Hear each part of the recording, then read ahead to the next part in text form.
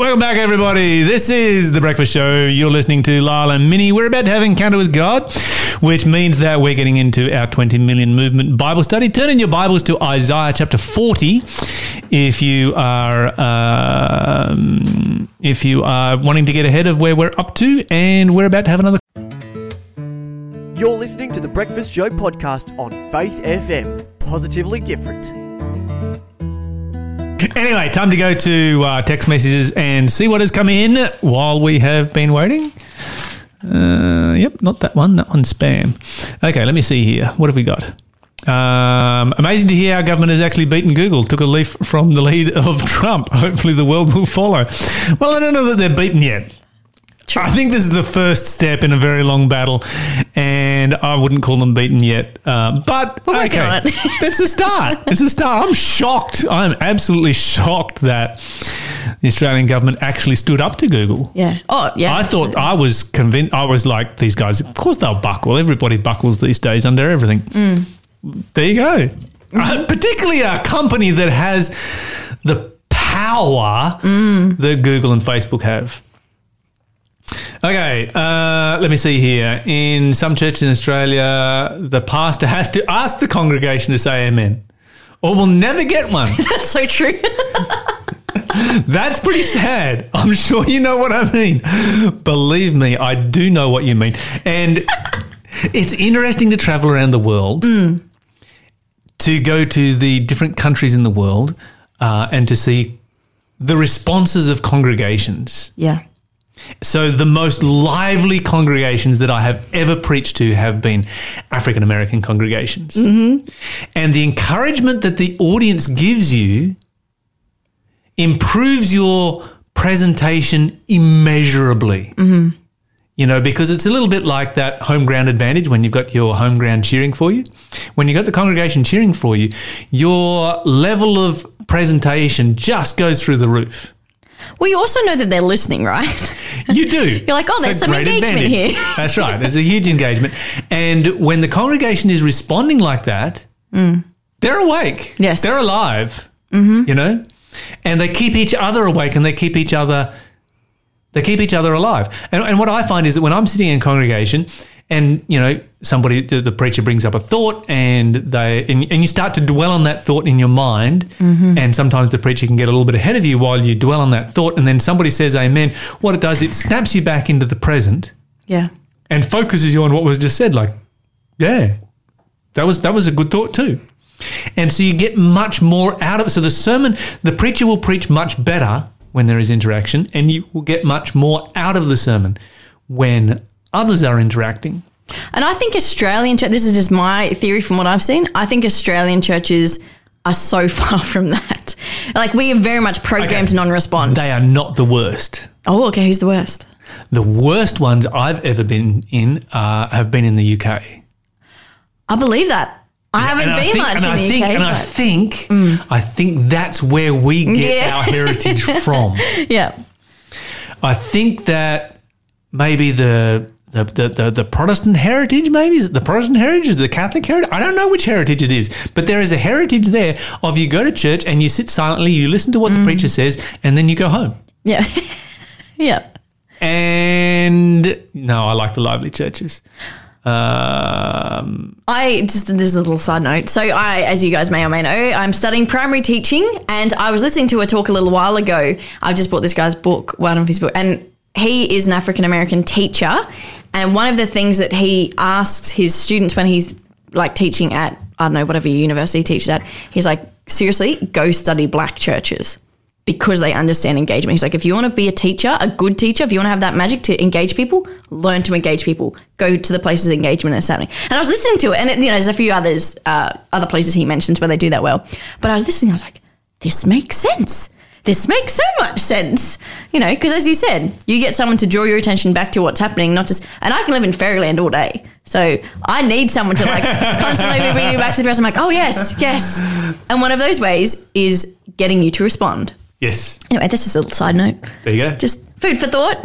All right, very good. I think that was all of our technical. Let me just check see here whether there's anything else. I think that's it. Yep. Cool. All right, let's have more engagement. And if you are wanting more engagement in your local church, be the person who breaks the bystander effect. Be that person. I used to have a friend who used to be one of these guys who would he had developed the fine art of finding a fault with everything in every sermon. The fine art. Okay. The fine art. Okay, yep. He could find a fault with every sermon. And often some of his faults were very valid. Had a couple of crazy pastors that were in his church and these guys would preach some pretty out there stuff. And so he had some justification for this, right? Yeah. But even when he had the craziest pastor ever, he went to church with the attitude of, in every sermon I will find something to say amen to. Wow. You don't expect that really cool. You don't expect that from the same guy who can find a fault in every sermon. But he's like, I'm going there to church to receive a blessing. There is always going to be a blessing. There is going to be something from the Word of God that is going to be a blessing to me. And there is going to be something I can say amen to at some point, and I'm going to.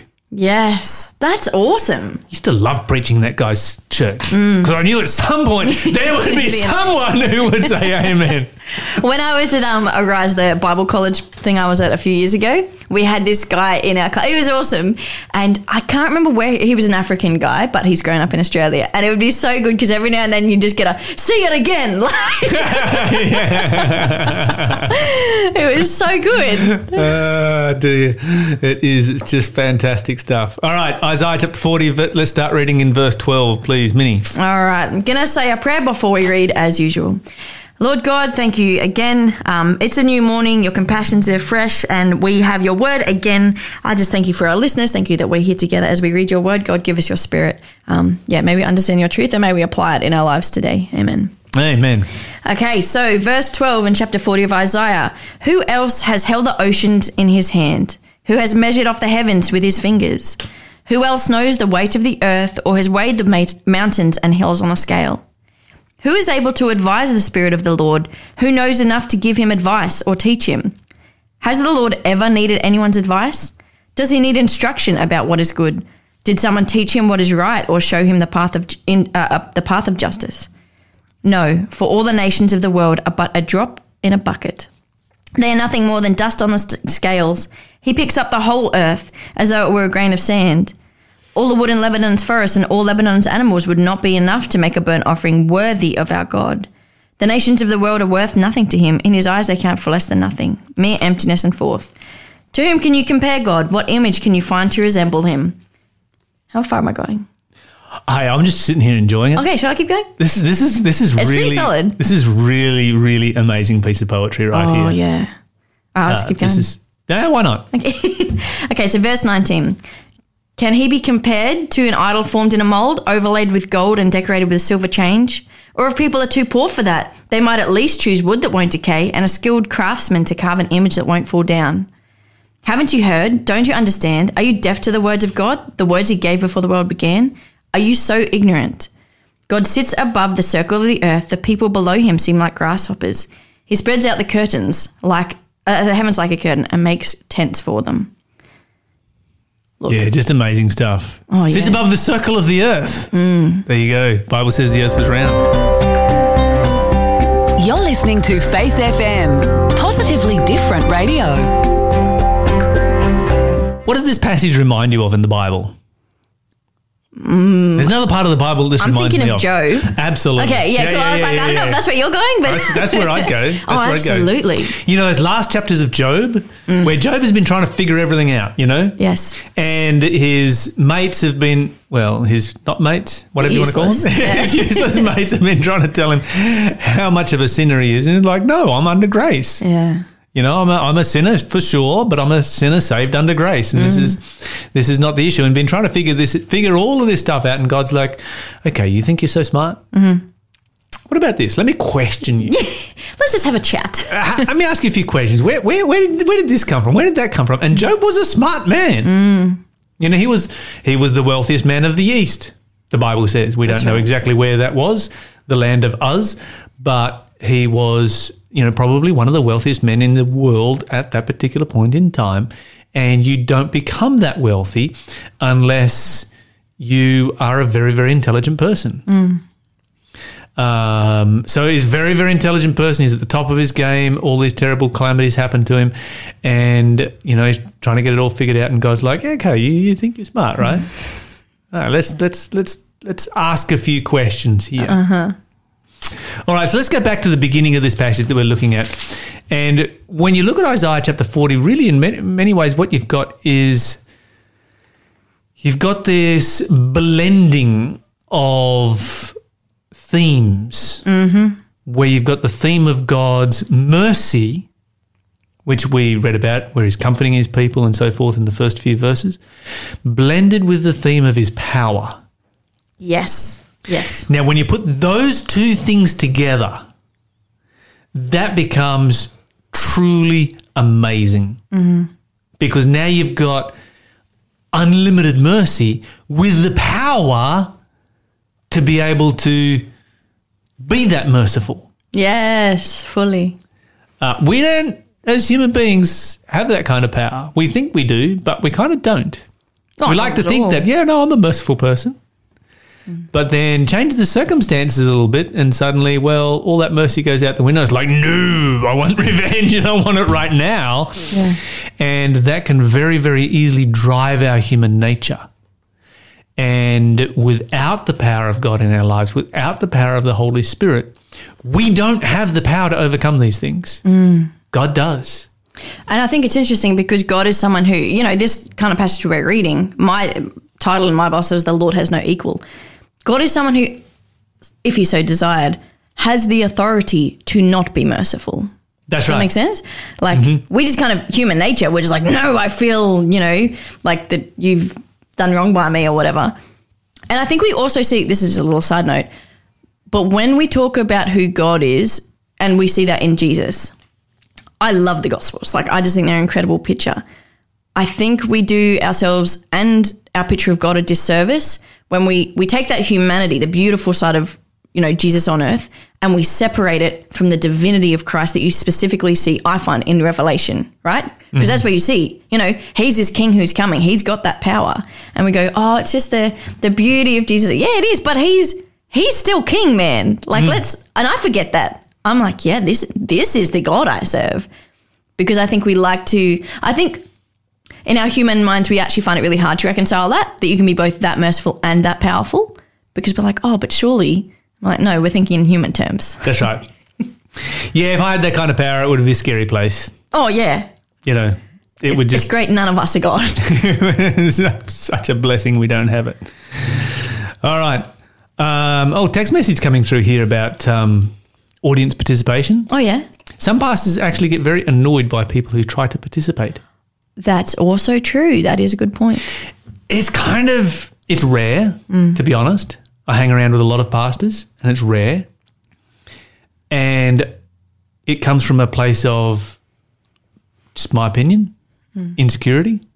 It's like, I've got this presentation of this is what I need to communicate. Don't distract me from it. Right.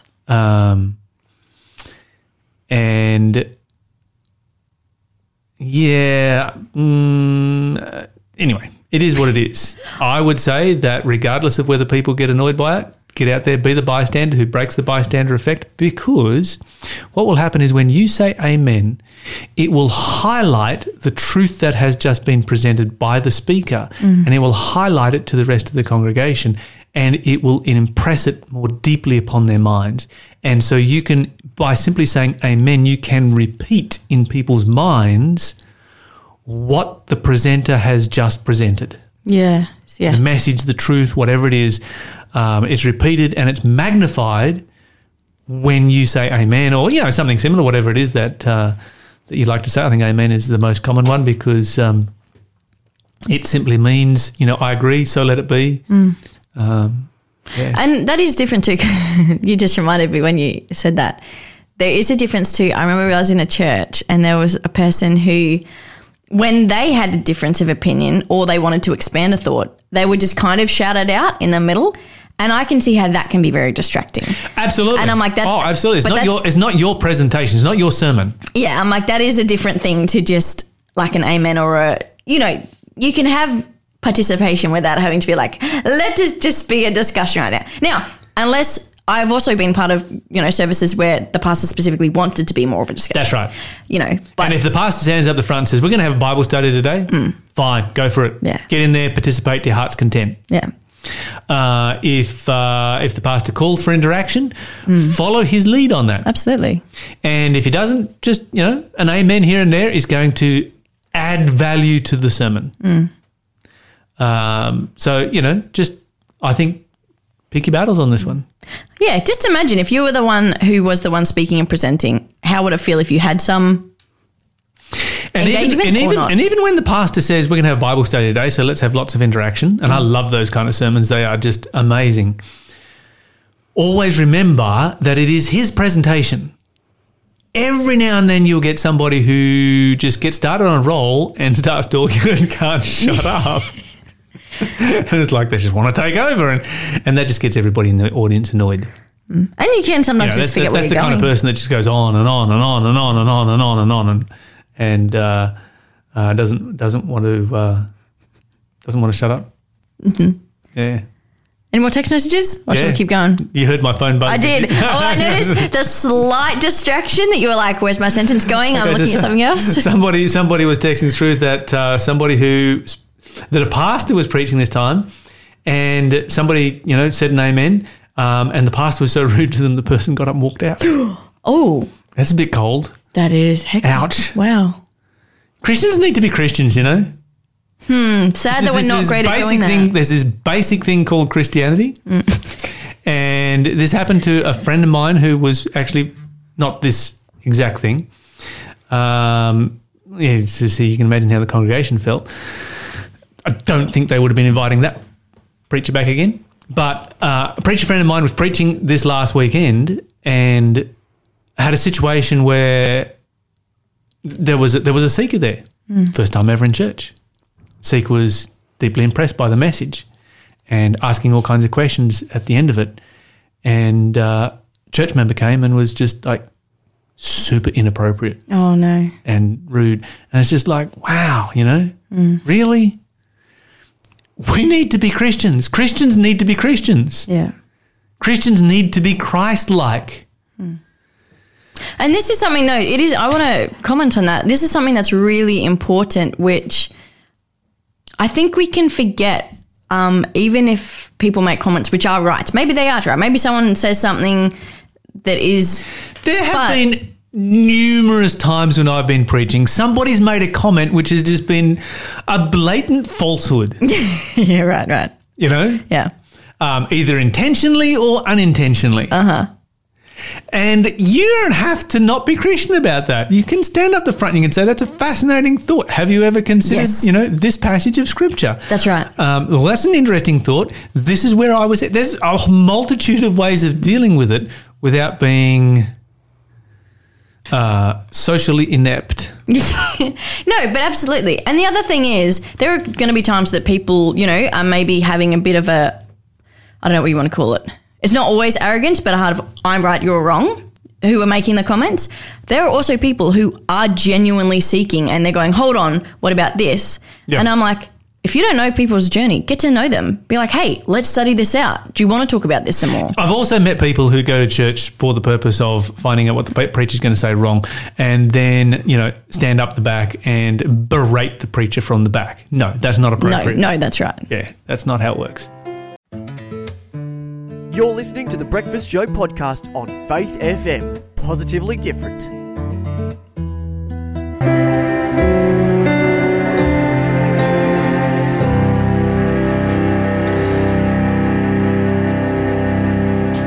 That was Sarah Groves with You Cannot Lose My Love. What an interesting discussion we've been having here about audience participation in church.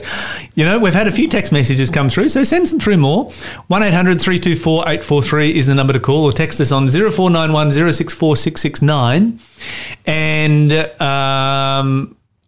let us know. Do you like to participate in church, or do you like a church that is just plain stone cold silent? Maybe there are people out there who like that. I don't know.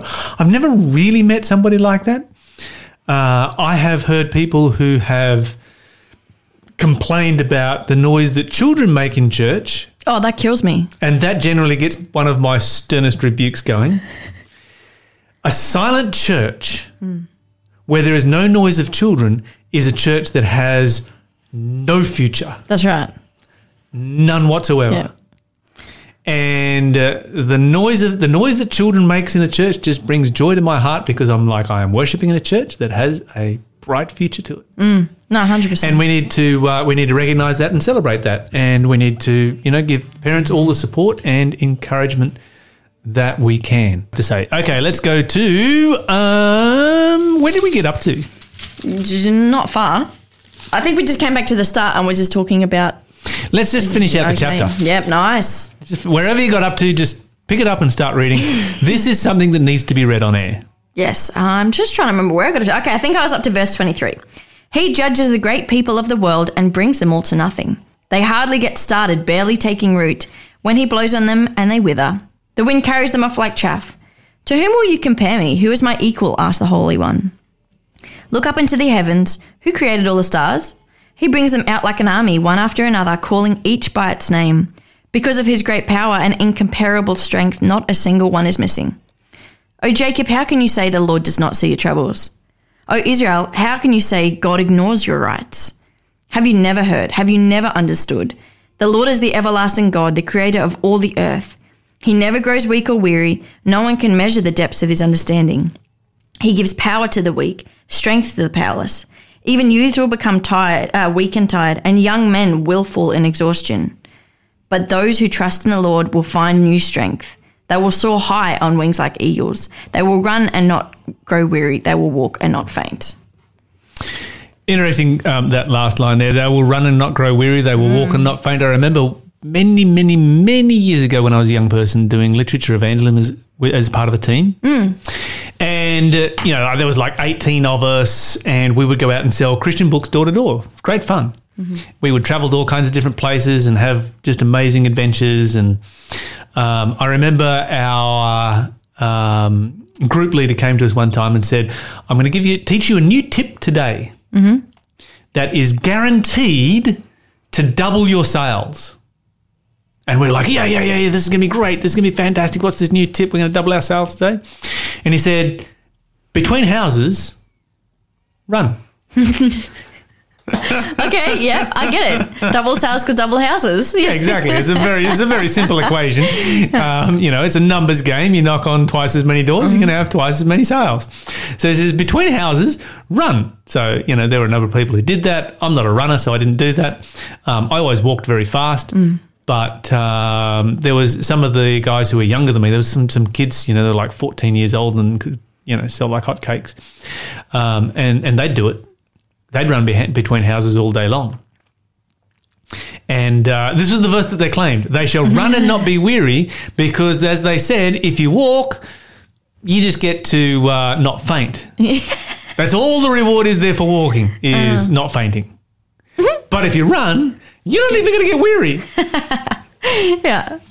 So that was the philosophy, and that was the verse that. But this is quite a well-known verse, it is, right? It is, and I love reading these sorts of verses in their context.